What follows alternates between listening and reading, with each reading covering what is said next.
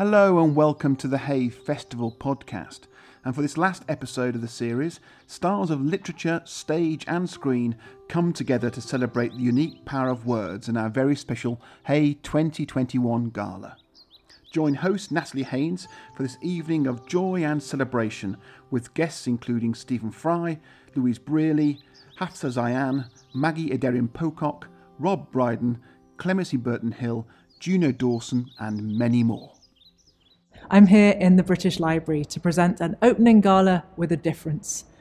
For many of us over this past year, books and reading have been a distraction, a solace, a companion. We wanted to celebrate that by asking some of this year's festival stars, along with some very special guests, to share some of the works that have carried them through in the darker moments of the past 12 months, as well as readings from some of the new books we'll be launching at this year's event. Now, to kick us off, it is my great pleasure to welcome tonight's first reader. We have one of Britain's best-loved poets, writers, lyricists, musicians, and star of Peaky Blinders. It's the magnificent Benjamin Zephaniah, who's going to read one of his own poems. People will always need people, will always love people. People need people. To walk to talk to cry and rely on. People will always need people. To love and to miss, to hug and to kiss, it's useful to have other people. To whom will you moan if you're all alone? It's so hard to share when no one is there. There's not much to do when there's no one but you. People will always need people. To please, to tease, to put you at ease, people will always need people.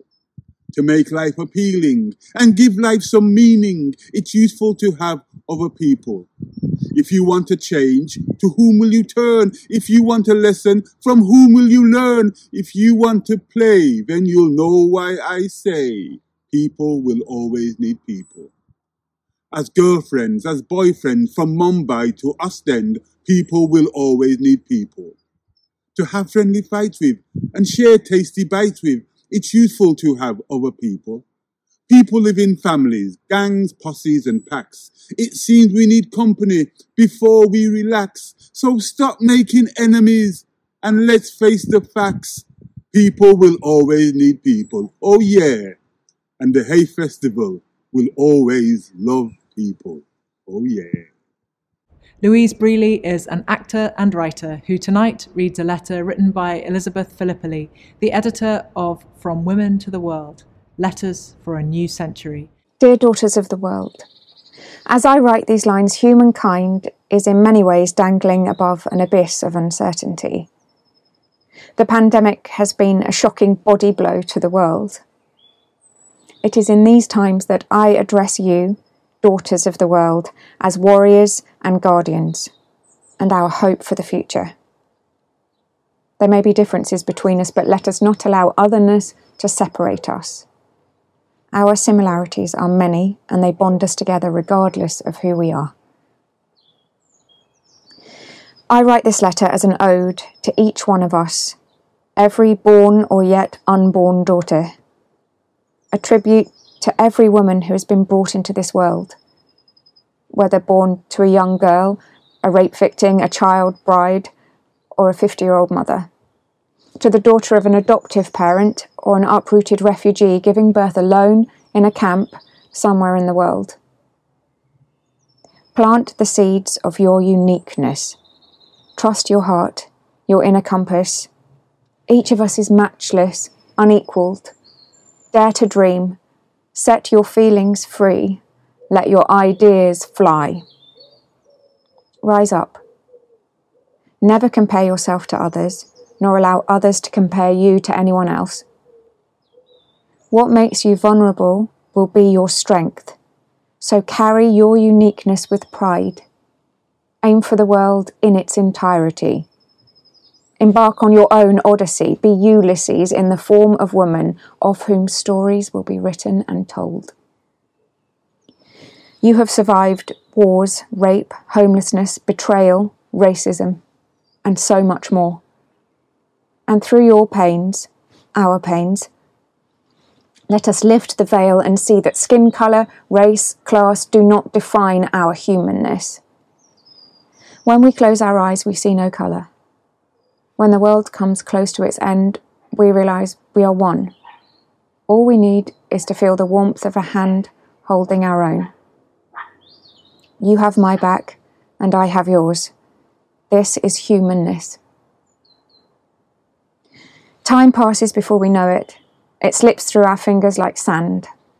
When you look in the mirror, sometimes you will see the girl that you know, and other times you will see a woman you may not immediately recognise. Her movement no longer has the same briskness. She stares at you, and her eyes reflect the endlessness of this world. Every crease on her face is a memory of what was survived and what was achieved, symbols of a life well fought, a life well laughed. A journey whose destination is to be found among the pains and the blessings. Both women are real. Together they went through a lot, so let them live in peace, side by side. Remember that our similarities are many, and they are our bond, regardless of who we are. See you in the mirror. Onwards. Elizabeth. An evening of hope wouldn't be complete without this next poem.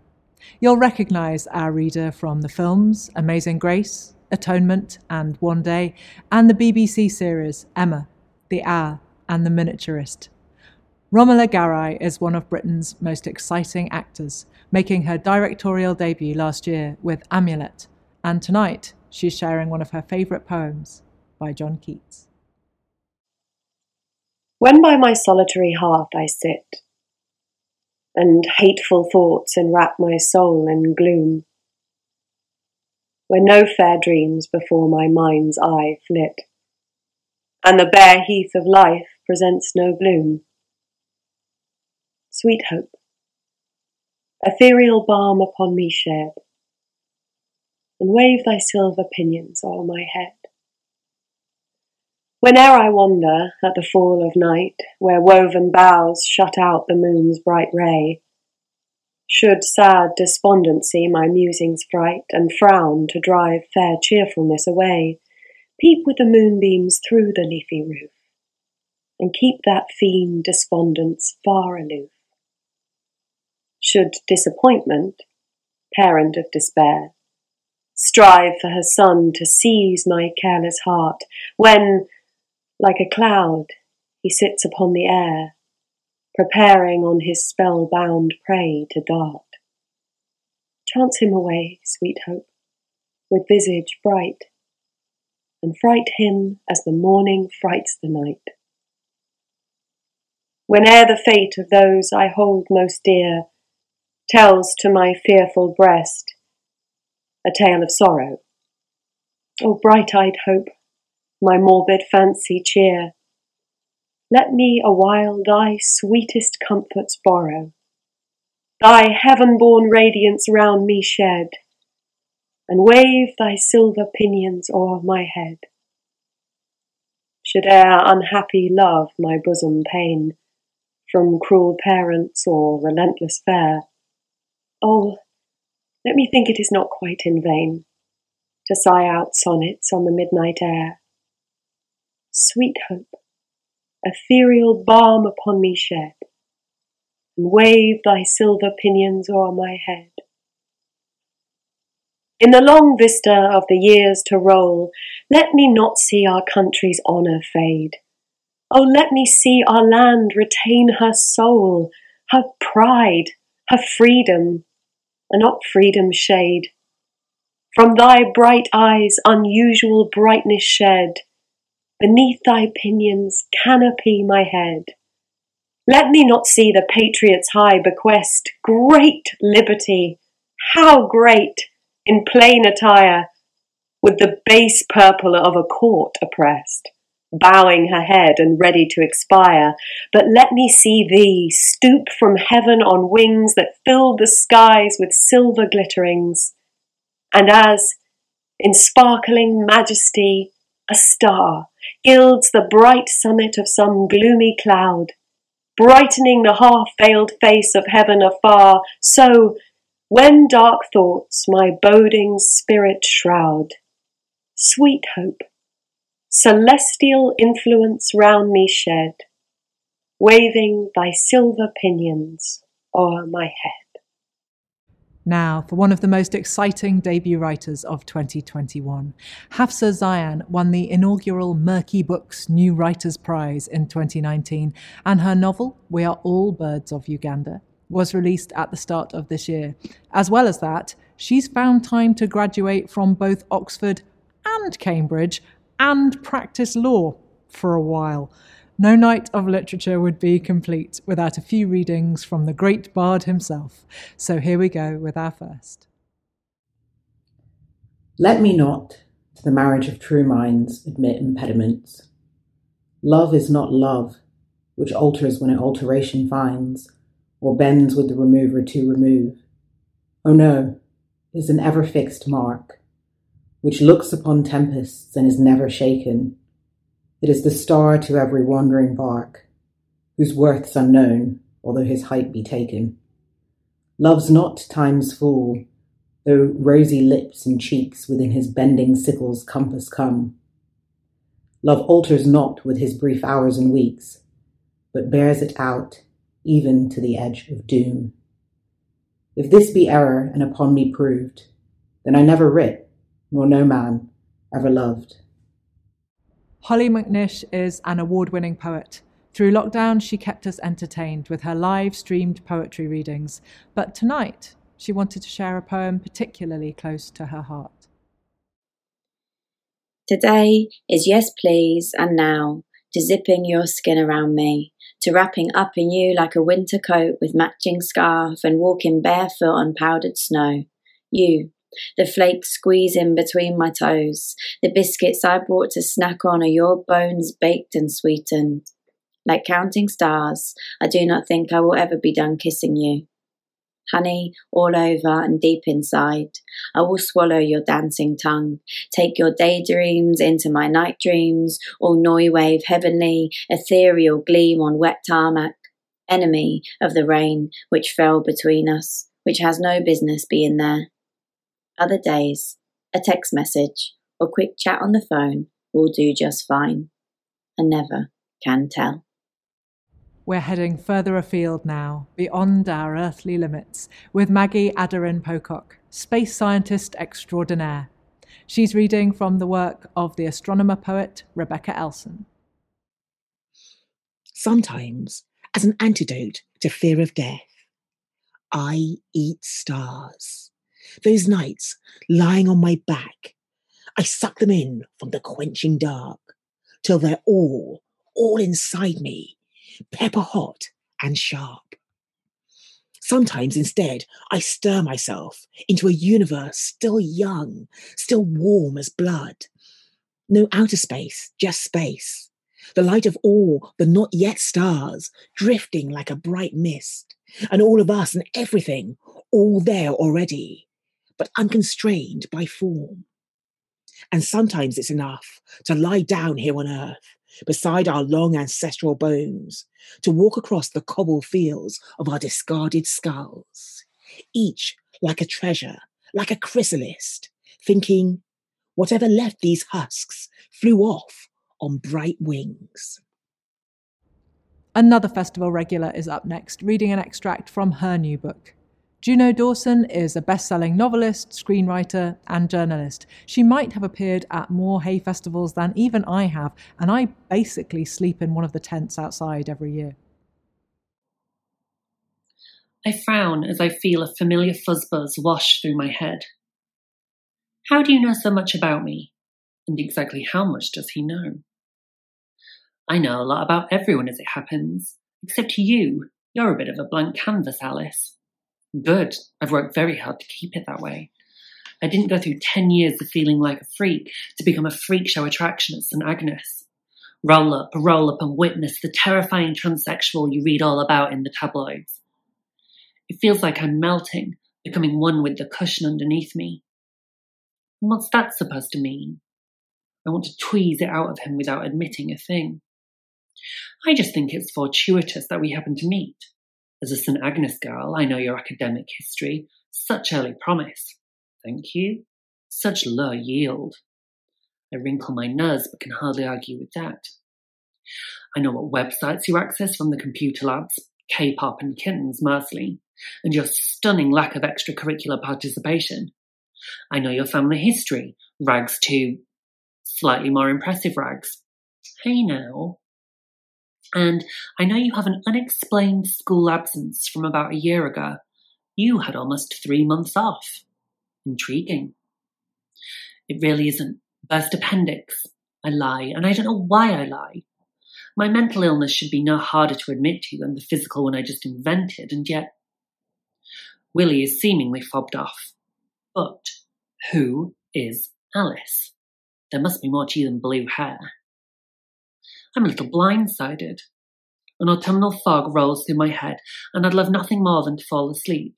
But Willie has irked me now. I wasn't aware I posed such a conundrum.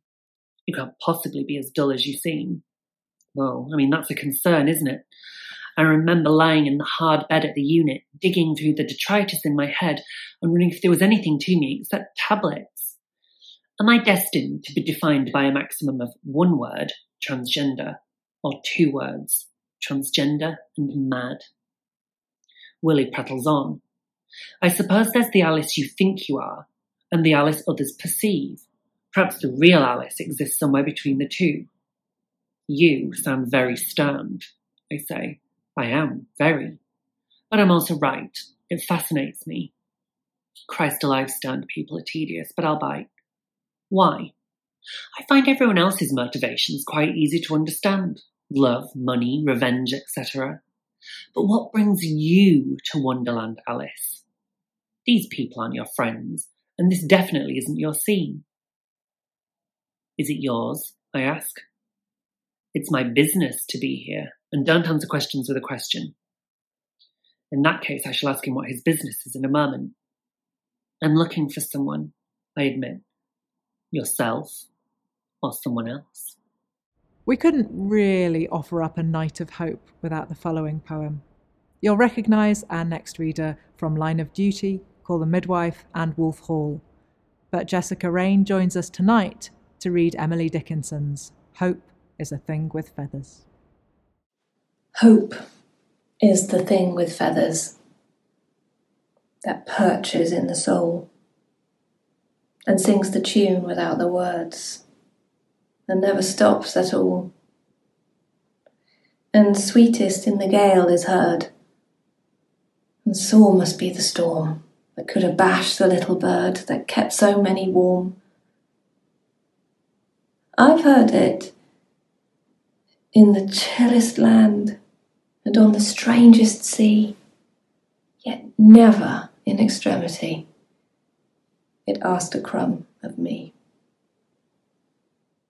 Next, we hear from rapper, author, and winner of 2 MOBO Awards, Governor B, who is reading from Musa Okwonga's One of Them, an Eton College memoir.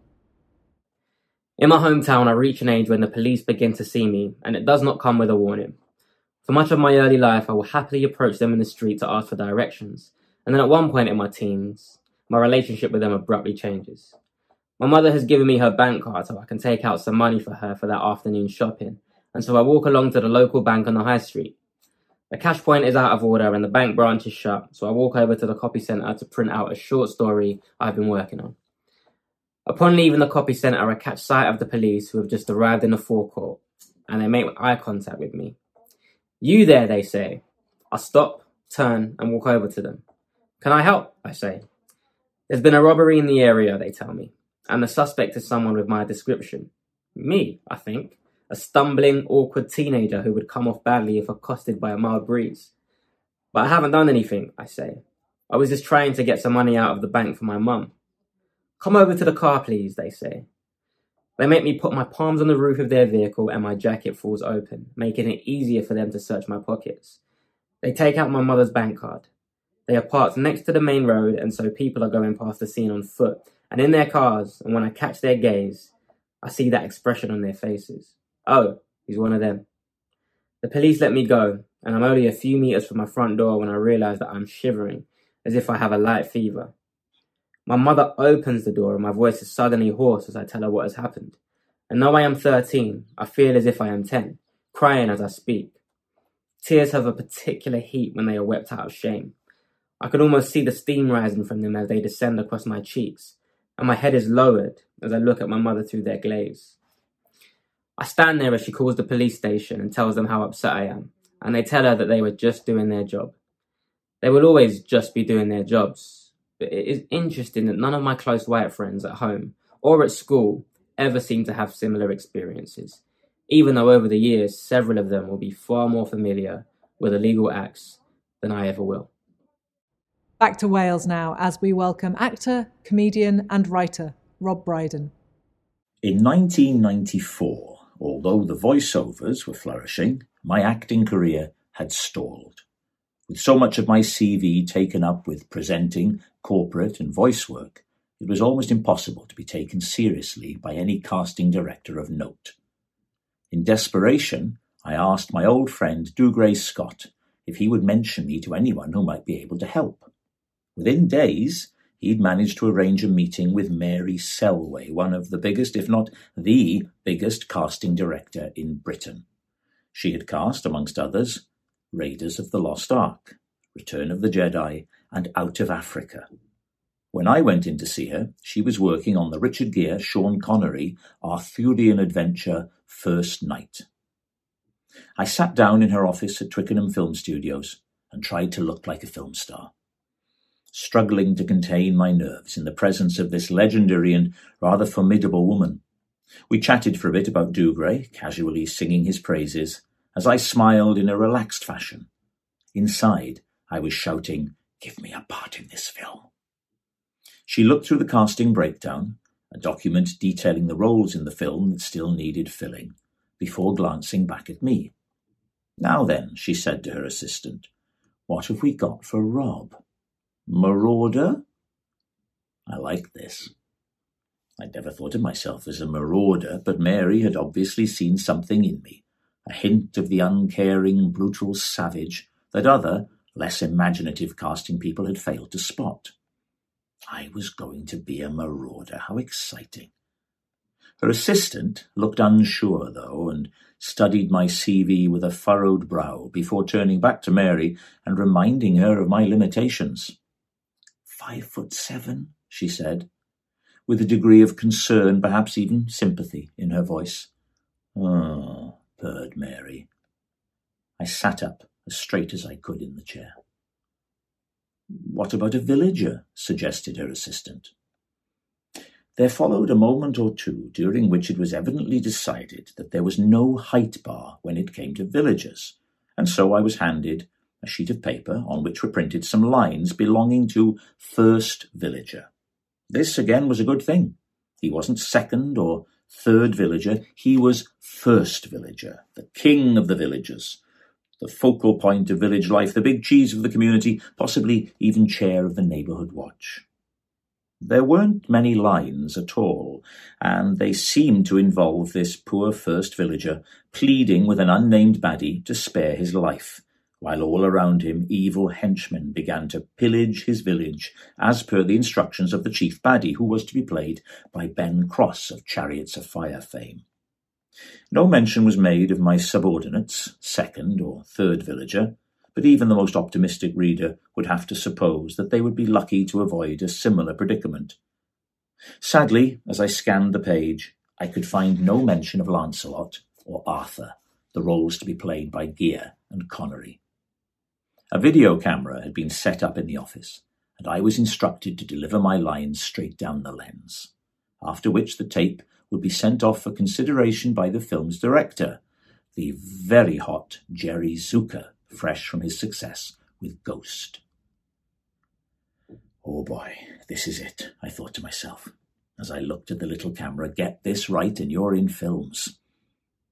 I began my performance by allowing a worried look to spread, at first imperceptibly and then very perceptibly, across my first villager's face, before uttering the line, "No, please, please, no. I beg you, please.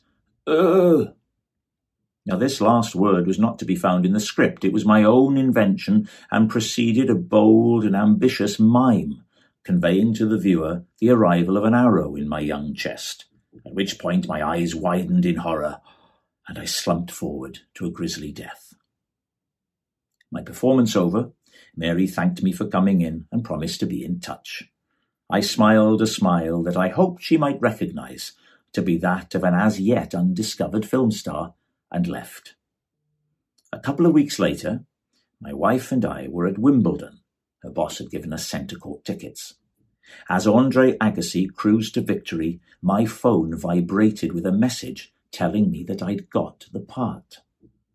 Agassi won a point, and I cheered as though he'd won the tournament. Our next reader is as much a part of Hay Festival as Bunting and Shepherd's Ice Cream. Clemency Burton Hill is a broadcaster, author, novelist, journalist, and violinist. Many of you will know that early in 2020, a brain hemorrhage left Clemency unable to see, talk, or walk. Yet she has defied medical expectations to relearn all three. So we might add superhero to her resume. We're overjoyed to have her back with us to share her reading. This being human is a guest house. Every morning, a new arrival, a joy, a depression, a meanness, some momentary awareness comes as an unexpected visitor. Welcome and entertain them all. Even if they are a crowd of sorrow who violently sweeps your house empty of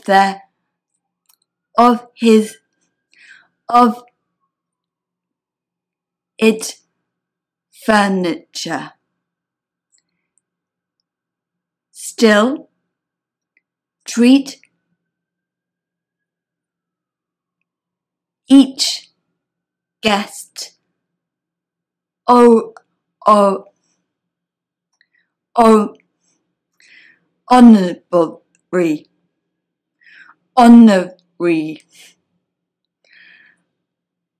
honorably. He may be clearing you out for some new delight. The dark thought, the shame, the malice, meet them at the door laughing and invite them in. Be grateful for whoever comes, for each has been sent as a guide from beyond. Our penultimate reading tonight is going to come from a very, very special guest. Me. I've chosen to read you a book by Robert Kraus. This is the first book I read to my niece when lockdown was over. It's a story of finding a way not to be alone, even when you think you are. Whose mouse are you? Nobody's mouse? Where is your mother? Inside the cat? Where is your father? Caught in a trap. Where is your sister? Far from home. Where is your brother? I have none. What will you do? Shake my mother out of the cat. Free my father from the trap. Find my sister and bring her home. Wish for a brother as I have none. Now whose mouse are you? My mother's mouse, she loves me so. My father's mouse, from head to toe. My sister's mouse, she loves me too. My brother's mouse, your brother's mouse. My brother's mouse, he's brand new. Next up, actor, director, writer, and Hay Festival president, Stephen Fry. The trees are coming into leaf, like something almost being said. The recent buds relax and spread. Their greenness is a kind of grief. Is it that they are born again and we grow old? No, they die too. Their yearly trick of looking new is written down in rings of grain. Yet still the unresting castles thresh in full-grown thickness every May. Last year is dead, they seem to say. Begin afresh, afresh, afresh. The Hay Festival podcast is sponsored by Baillie Gifford Investment Managers, and you can hear the full Gala event and over 8,000 others over on the Hay Player on our website. That's it for this series. Thanks for listening.